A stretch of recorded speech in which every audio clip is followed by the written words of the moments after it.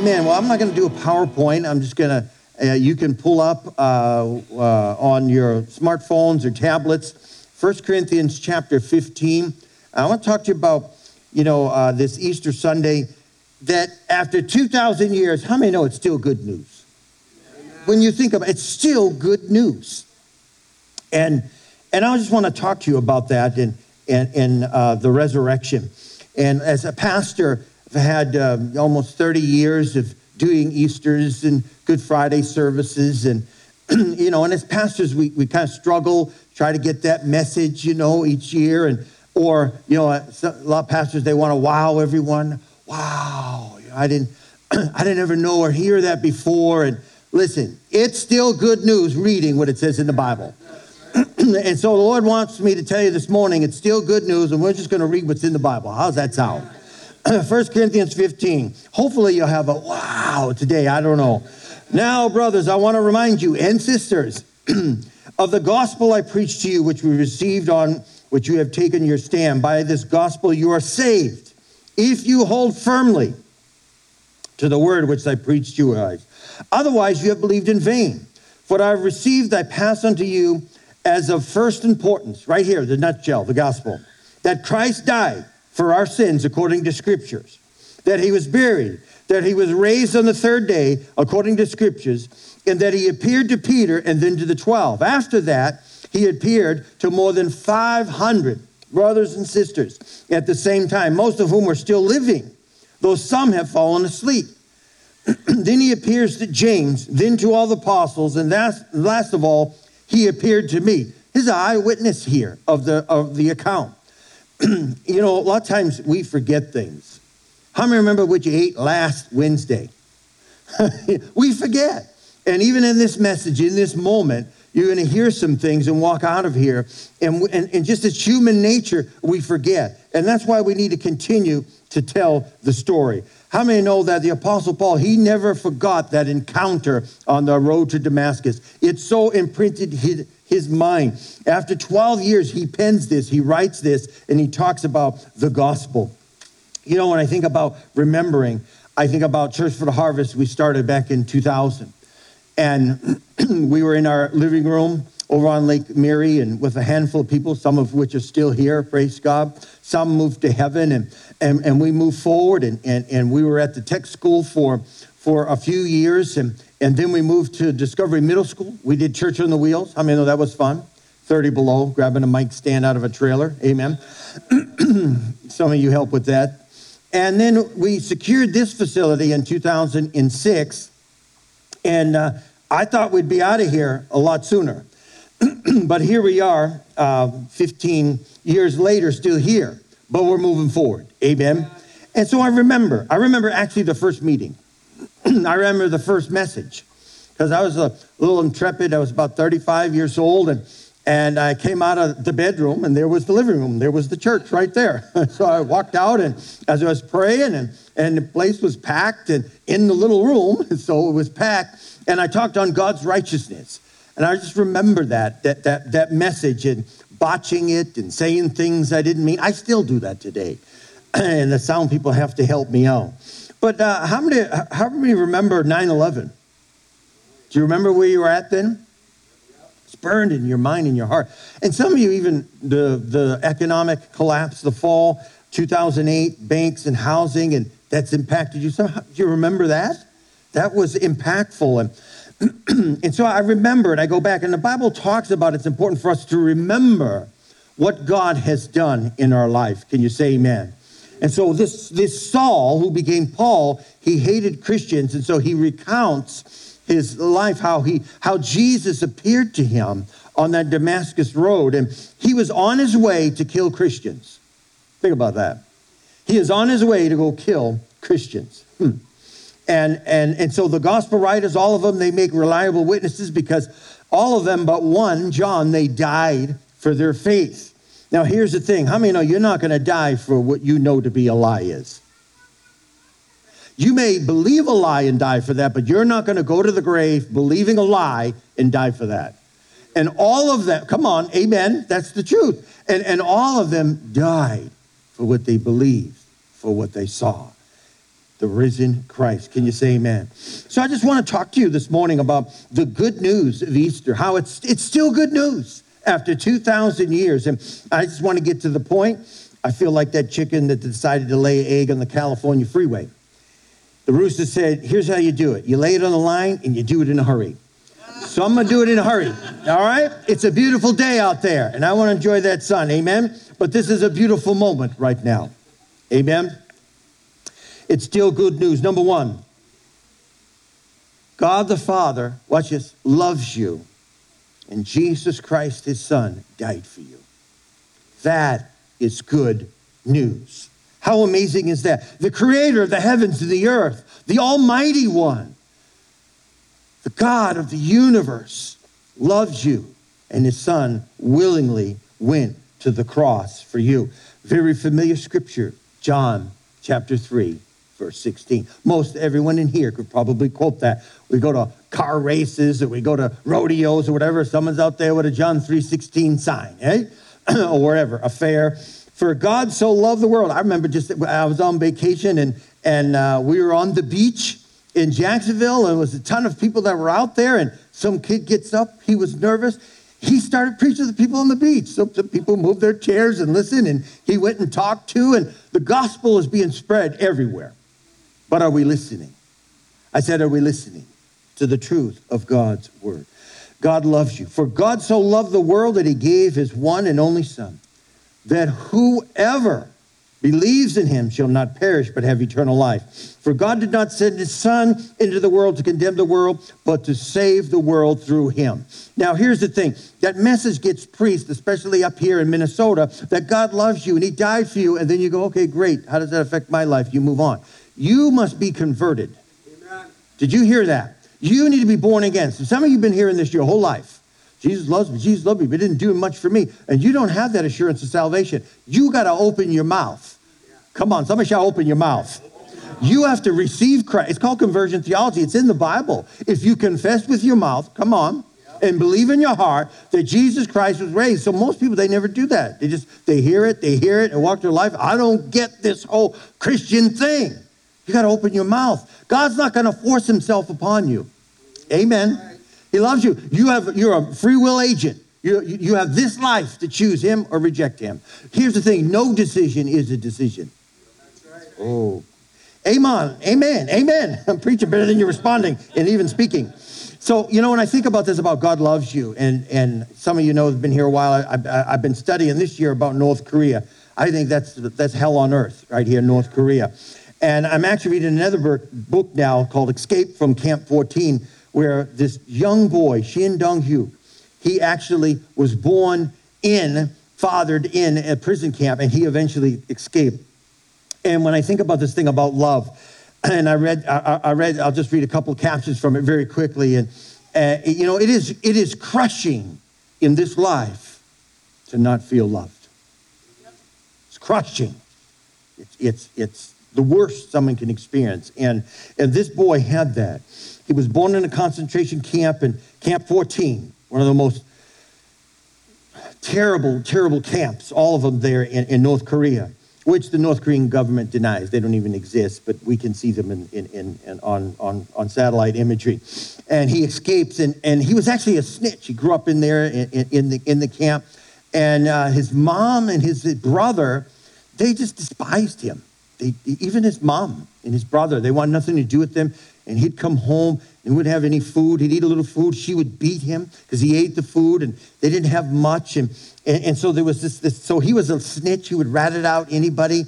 And he actually got to a point where he overheard, this is a giveaway in the book, but he overheard his mom and his brother saying how they're going to escape. They got to get out of here because they're going to die of starvation.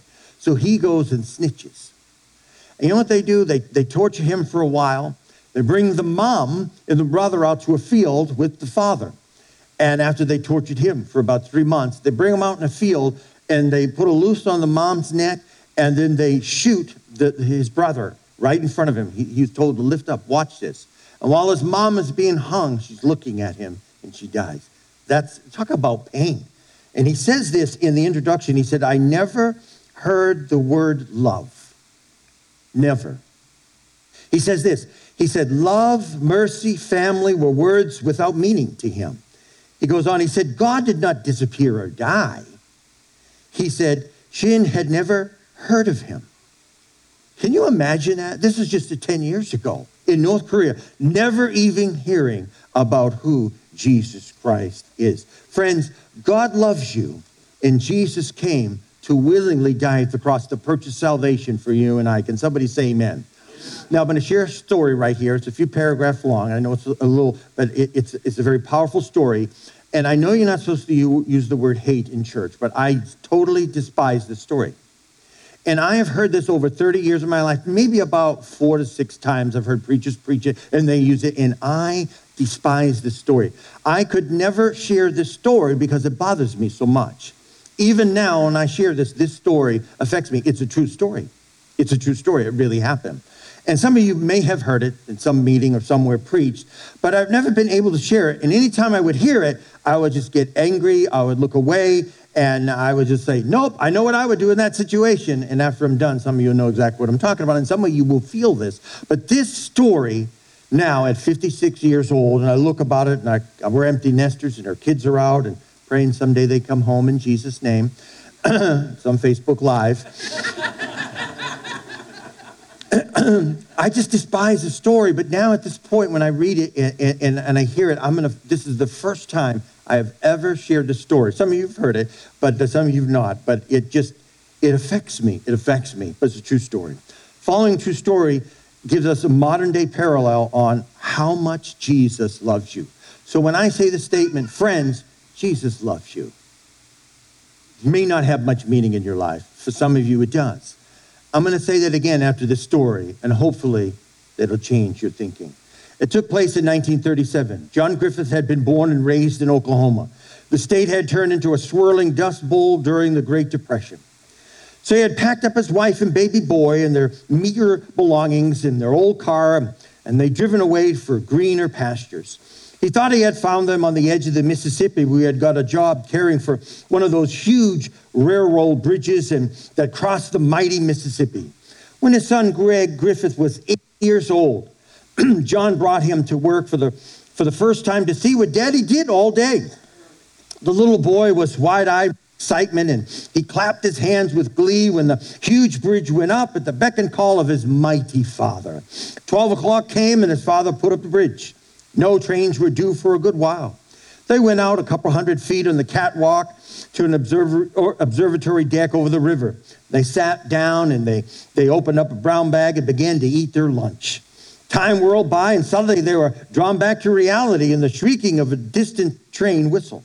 John Griffin quickly looked at his watch, and he saw that it was time for the 7 Memphis Express, which would be whisking 400 passengers across that bridge in just a couple of minutes. He knew he had just enough time, so without panic, but with swiftness, he told his son to stay here where he was. He leaped to his feet, jumped up the catwalk, ran back, climbed up the ladder into the control room, went in, put his hand on the huge lever that controlled the bridge, looking up at the river and down to see if any boats were coming, as was his custom, and then he looked down to see if beneath the bridge. And suddenly, he saw a light that froze his blood, and it caused his heart to leap into his throat. His 8-year-old son, Greg, his boy, had tried to follow him to the control room and had fallen to the huge gearbox that had a monstrous gear that operated the massive bridge. His left leg was caught between the 2 main gears, and the father knew that if he pushed that lever, his son would be ground in the midst of 8 tons of steel. His eyes filled with tears of panic. His mind swirled and whirled. What am I supposed to do in this moment? He saw a rope there in the control room. He could rush down the ladder, out the catwalk, tie off the rope, lower himself down, rescue his son, climb back up on the rope, run back to the control room, lower the bridge. No sooner has his mind done that exercise than he knew that there was not enough time. He never made it, and there were 400 people on that train fast approaching that bridge. Suddenly, he heard the whistle again, this time startling closer. He could hear the clicking of the locomotive wheels on the track and the rapid puffing of the train. What could he do? What could he do? There were 400 people, but this was This was his son. This was his only son. He was the father. What could he do? But then he knew what he had to do. So he buried his head in his arm, and he pushed the gear forward. And that great bridge slowly lowered into place, just as the express train roared across. He lifted up his tear-smeared face and looked straight into the windows of the train as they flashed by, one after another after another. He saw men reading the afternoon paper, doctor in uniform looking at a large, ladies sipping tea out of teacups, little children pushing along, spoons into plates of ice cream. But in the control room, nobody saw his tears. In heart-wrenching agony, he beat against the window of the control room and he said, "What's wrong with you people? What's wrong with you people? Don't you care? I sacrificed my son for you. Don't anybody care?" Nobody looked, nobody heard, nobody heeded, and the train disappeared across the river. Even now, as I tell that story, it still affects me in my emotion. This is but a faint glimpse of what Jesus did to atone for the sins of the world. Friends, Jesus loves you. Unlike the Memphis Express, however, an express that caught John Griffith by surprise, God, in his great love, thank God, according to his sovereign will and purpose, determined to sacrifice his one and only son that we might have eternal life, that eternal life might be possible if we repent and believe the good news, that penalty of sin wiped away. Can somebody say amen? But here's the thing, not only is that perfect love of Christ demonstrated in that Jesus, he wasn't caught off guard. Jesus was not like accidentally stuck as John's son was. Rather, the Bible says, this is so amazing, Jesus willingly sacrificed his life for the sins of mankind, for you and for me. Can you say amen? Jesus gave up his life willingly. They placed his remains in a tomb outside of Jerusalem, and with a message for us of unspeakable love. Friends, God loves you, and Jesus Christ died for you and me. The second thing is God loves you in the face of your failures. Someone needs to say amen to that.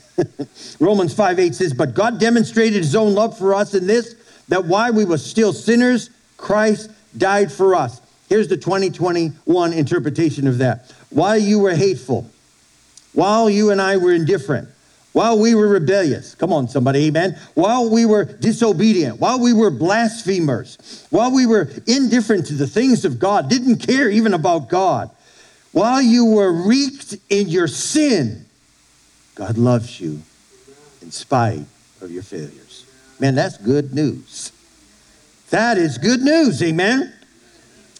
And 41 years of being a believer, I was saved at 15, of knowing Jesus. With all my shortcomings, fallings, mistakes, I've come to know and coming more to know how much God the Father loves me and how much God the Father loves you also. Amen.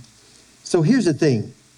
God the Father, he loves us, but here's the thing. This is hard for even a lot of people. It's very hard for me. He doesn't just love us. He likes you. That's a whole different spin, isn't it? It's one thing to say, well, I would love you, brother, love you, sister, but no, does God, he likes you. He likes you. And why? We see that by revelation that's based on what the Bible says. And that's hard for some of you to accept that, yeah, Jesus loves me, yeah, but does he like me? If he really knew, well, friends, he does know. He does know. He knows everything about you, but he still likes you. Jesus didn't come in the world to condemn it, but to save it. Okay? And all your sins, shortcomings, fallings, all of that, in the midst of that, he died for you. Well, you didn't even love him. That is amazing news. You know, I've really worked hard in my past to get God to like me. And even as a new believer, it was a season I built a 10-foot cross. And I routed on it, Jesus saves, and the other side I routed on it, God loves you. And I would carry a cross, and I was spit upon. I was held at knife point. I had bottles thrown at me. I had, people throw urine at you, and it's just disgusting things. And to me, it was just like, well, I'm being persecuted for the Lord. But there was this inside thing of like, there was this works mentality. How many hear what I'm saying? I wanted Jesus to like me. I knew he loved me, but did he like me? So I'm going to do really good so he can like me. Can I get an amen in this place? And some of you are on that religious treadmill, and let me tell you something, that gets tiring.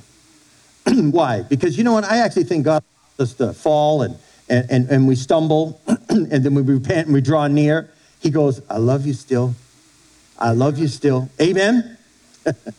Hallelujah. And, you know, it's hard for you to get God to like you. And that's actually the fruit of self-righteousness. And that's defined by yourself. And self-righteousness becomes its own form of religion. And I don't want to spend time on that. But number 3, God's power is available to you. Power to raise you up. Romans 8:11 says this, and if the spirit of him who raised Jesus Christ from the dead is living in you, who raised Christ from the dead, life to your mortal bodies through his spirit who lives in you. What a powerful verse. So God's power is available to raise you up. When you're born again, that power comes within your life so you can live this life. But watch this. God's power is still available to heal you spirit, soul, and body. Amen. Okay? Spirit, soul, and body. Now, I'm going to read this quick story here because I'm almost done. It's actually from the Tahoe Daily Tribune, dated November 3rd, 2006. And so I don't like just to read stuff off. I like to verify it, all right? Because how many know it's hard to find truth today other than the Word of God? Amen? You know, I'm going to Google something, really? Who posted that? And so I actually contacted the Tahoe Tribune and emailed Mr. Rob Galloway, the publisher. He actually responded back to me. I have the email. And this is what he said about this story. So I'm just, in fairness, and out here, do I need to grab another mic? Which mic? Give me the handheld, if you would, dear love. Thank you.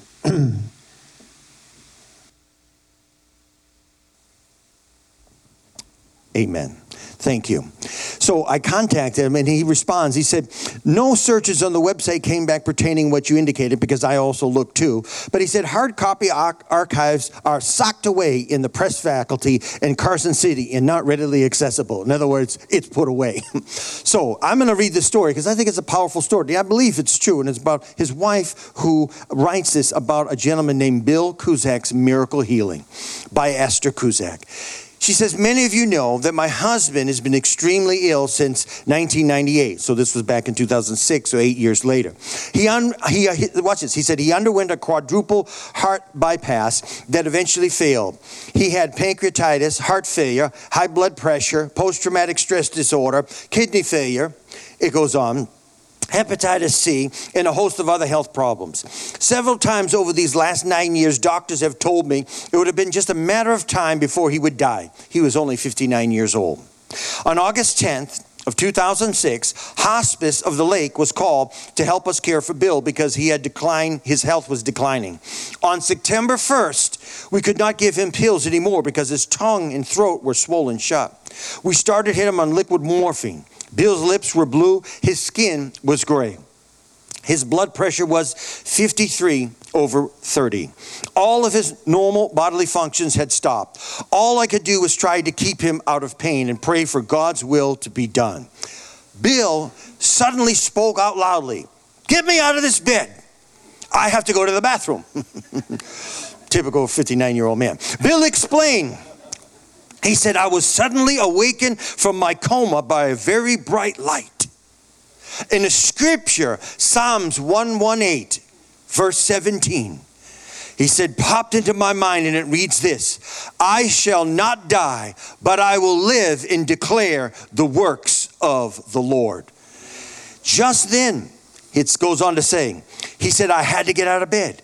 I went to the bathroom. The nurse took his blood pressure. It had gone from 53/30 to 112/72, just like that. Today, Bill is totally healed. Bill no longer takes medications for heart failure, kidney failure, or pancreatitis. His lungs are clear. There is no more fluid around his heart. After Bill's healing, he saw an internist, and he was amazed. He said to us, this healing was neither my doing nor the hospice nurse. So this must be a God thing. Tahoe Daily Tribune, November 3rd, 2006. Friends, God's power is available to heal us today. Can you say amen? So the good news finally of Easter is that those who believe in Jesus Christ will receive eternal life. Eternal life. 1 Corinthians 6:14 says, by his power, God raised the Lord from the dead, and he will raise us up also. Stand with me if you would, please. You know, people don't like you talking about death. If you don't believe me, just invite your friends over, sit them down, serve them pie and coffee, say, hey, let's talk about death. They're gone. But it's interesting to me as a baby boomer that 78 million baby boomers have moved into middle age, and they say over 10,000 baby boomers a day are going into retirement. It's a lot. And all of a sudden, this is what they're finding out, they're becoming more interested in the thereafter, the life after death. U.S. News and World Report ran a cover article called The Rekindling of Hell. It says that Americans now more than ever believe in heaven and hell. Find it interesting. Why? Because people are wondering what's going to happen when I die. And this is what I say when I talk about heaven and hell. Don't be that guy. Don't be that girl that does not deal with their spiritual eternity until the last minute. Because you don't really know when you're going to go. Isn't that right? What a wonderful day, this Resurrection Sunday, for you to get right with God. Amen. You know, the Barna Institute, they did a survey. They said that 33% of those who claim to be born again believe the way to heaven is to be good enough. It's like what I shared about earlier.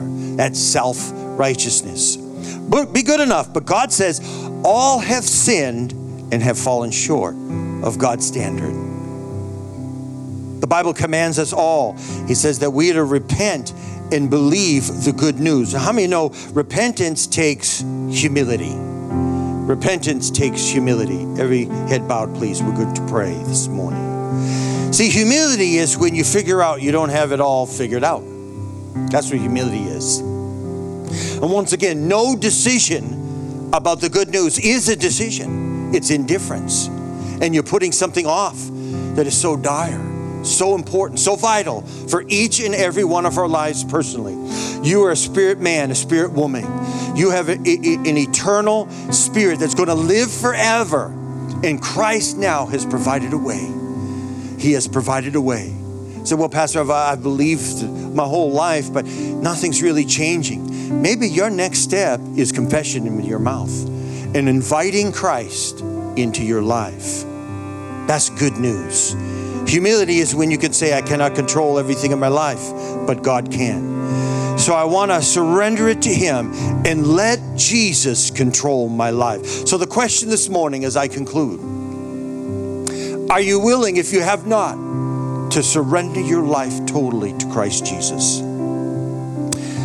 This is a quick story about a little boy. He was trapped inside a burning building. It's in their house. It's on the second floor. And all smoke, he's standing by the window, and the smoke enveloped the house, and his father was down below and screaming out his name, and he was saying, son, jump, jump, son. And the boy is crying in the smoke, and he's coughing and tears, and the boy said, I can't see you, Dad. Daddy, I can't see you. But his father responded, it's okay, son, I can see you. Jesus sees you right now. I said, Jesus sees you right now. You may not see Him. You may not feel Him right in this moment. You may not be experiencing anything, just hearing these words in my voice. But these words, I believe, are the words of Jesus right now for those of you who don't know Christ. And Jesus is calling, and He's saying, take the step of faith. You may not see, you may not understand. That stone may be in front of your life. You have a lot of reasonings. But Jesus is saying, I see you. That's what matters. With every head bowed, and you hear this morning and say, Pastor, that's me. I'm going to get right with God today. Today is a beautiful day. You're here this morning with every head bowed, and you say, Pastor, pray for me. Pray for me. We're going to pray corporately here. Not here to embarrass anyone and single anybody out, but truth of the matter is, this is the greatest message of all earth. If anything you can hear, the message of the good news of Jesus Christ. And it's still good news 2,000 years later. Pastor, pray for me. Join me if you would, please. Say to me, say, Jesus, I believe you died on the cross for my sin. Jesus, I give you my life. Jesus, come into my life. Take control. Be Lord of my life. Forgive me of my sin. Wash me. Cleanse me. Save me, Jesus. Thank you for saving me. In Jesus' mighty name. Amen. Amen. Give the Lord a worship praise clap offering. Amen. There's nothing more important I could say this morning than the message of the gospel of the good news. Amen. Amen. Amen. Well, we're going to conclude the service, and we have some information up there for you. If you made a decision, don't leave here and go, wow, that was good. You know what? I accepted Christ. You need to get plugged in. You need to get plugged in. The Bible says that God has called each and every one of us to be plugged into a local church, wherever that may be. You may be visiting. You may attend to another church or not at all. I want to encourage you. If you don't have a local church, we welcome you to Harvest. We welcome you to Harvest, and we want to help you on your journey to equip you and your family and for your children's children. We're not looking just for temporary. We're looking for our kids. That's why we're building. We're looking generations to come if the Lord would tarry. Well, Jesus is coming back any moment. Yeah? Well, I'm 56. He hasn't come back yet. So we're going to keep moving forward. And when he comes, I'm going to go up and be ready. Amen? So to you. Amen. God bless you.